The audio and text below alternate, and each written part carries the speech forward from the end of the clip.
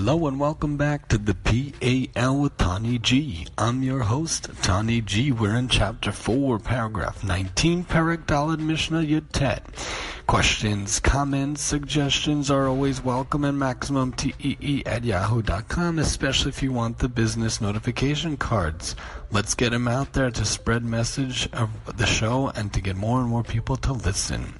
Rabbi Yanai Omer, Rabbi Yanai says, Ein biyadenu lo mishalvas harishaim. There is not available to us an explanation for the tranquility of the wicked, ve'af lo miyasuri hatzadikim, and also not for the suffering of the righteous.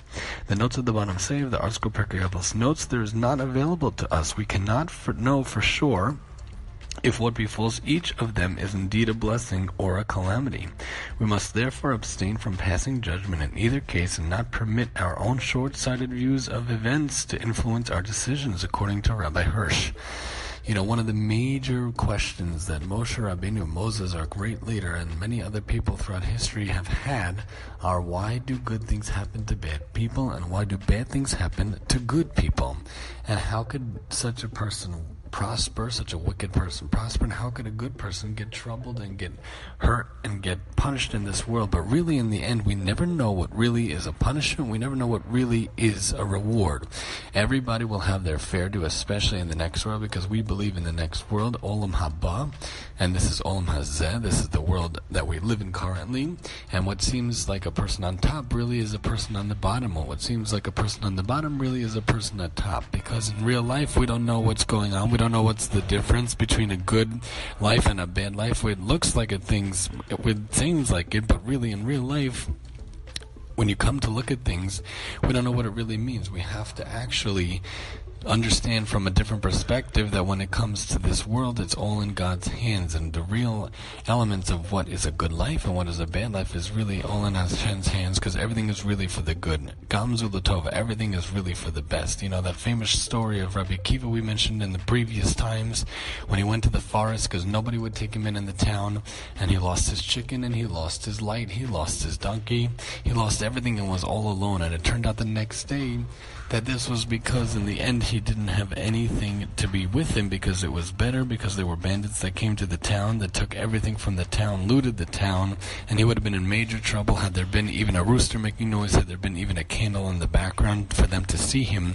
That would have been very bad, because everything is really for the best. So when we say righteous suffering, we say the wicked prospering, we don't really know which one is good. We don't know which is for the best and which is for the worst. We just have to do what we can. We have to do the best we can. We have to do all the mitzvahs in this world. We have to learn Torah, and we have to try to be the best we can. In this world, we can't judge what goes through others people to be for the good or for the bad.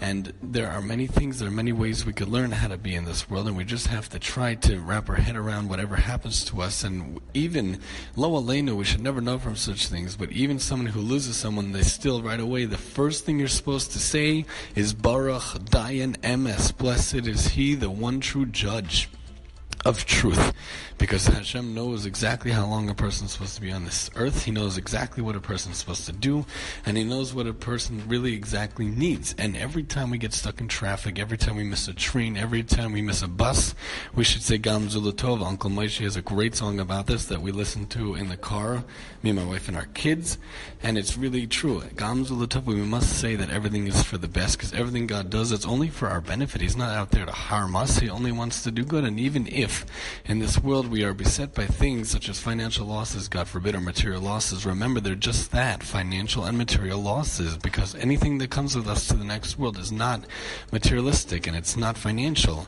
So anything like that, things can always be replaced, money can always be gotten from here, from there. God will always make sure it will work out, but the real true things that come with you are not materialistic. Those are the spiritual things that you have to work on. The spiritual midos you have to get, the traits you have to work on for yourself, that's what's going to go with you with the next world. So righteous suffering or wicked prospering, it's all in perspective. What really means to prosper? That they have so much money, that they have such a big house, that they have such a quote-unquote peaceful life. We don't even know what their life is like behind closed doors. It's just what we see. And when people see pictures on Instagram or Pinterest or Facebook, that's only what they selectively choose to put out there.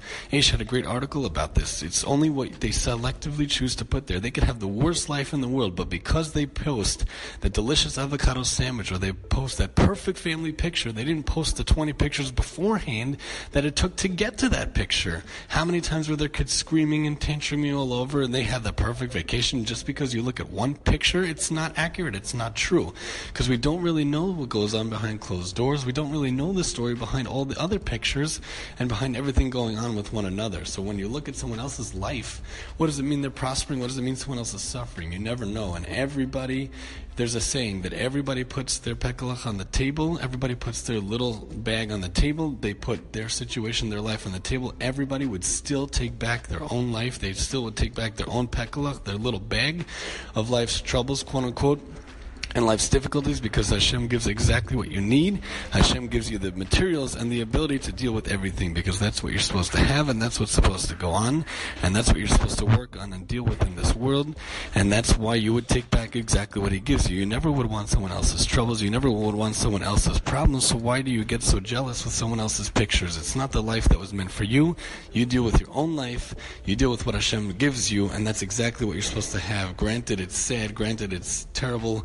And granted, there could be losses, and a lot of us unfortunately know from losses, myself included, but we should only know from good things, we should only know from happy things, and realize that everything in this world, even if it seems as though we're suffering, really in emes, in truth, it's what God needs for us, and we should realize that the next world is the true world, and we'll realize that really everything is for our benefit and to prosper from. Join us next time as we do paragraph 20 in chapter 4 on the PAL with Tani G. I'm your host, Tani G.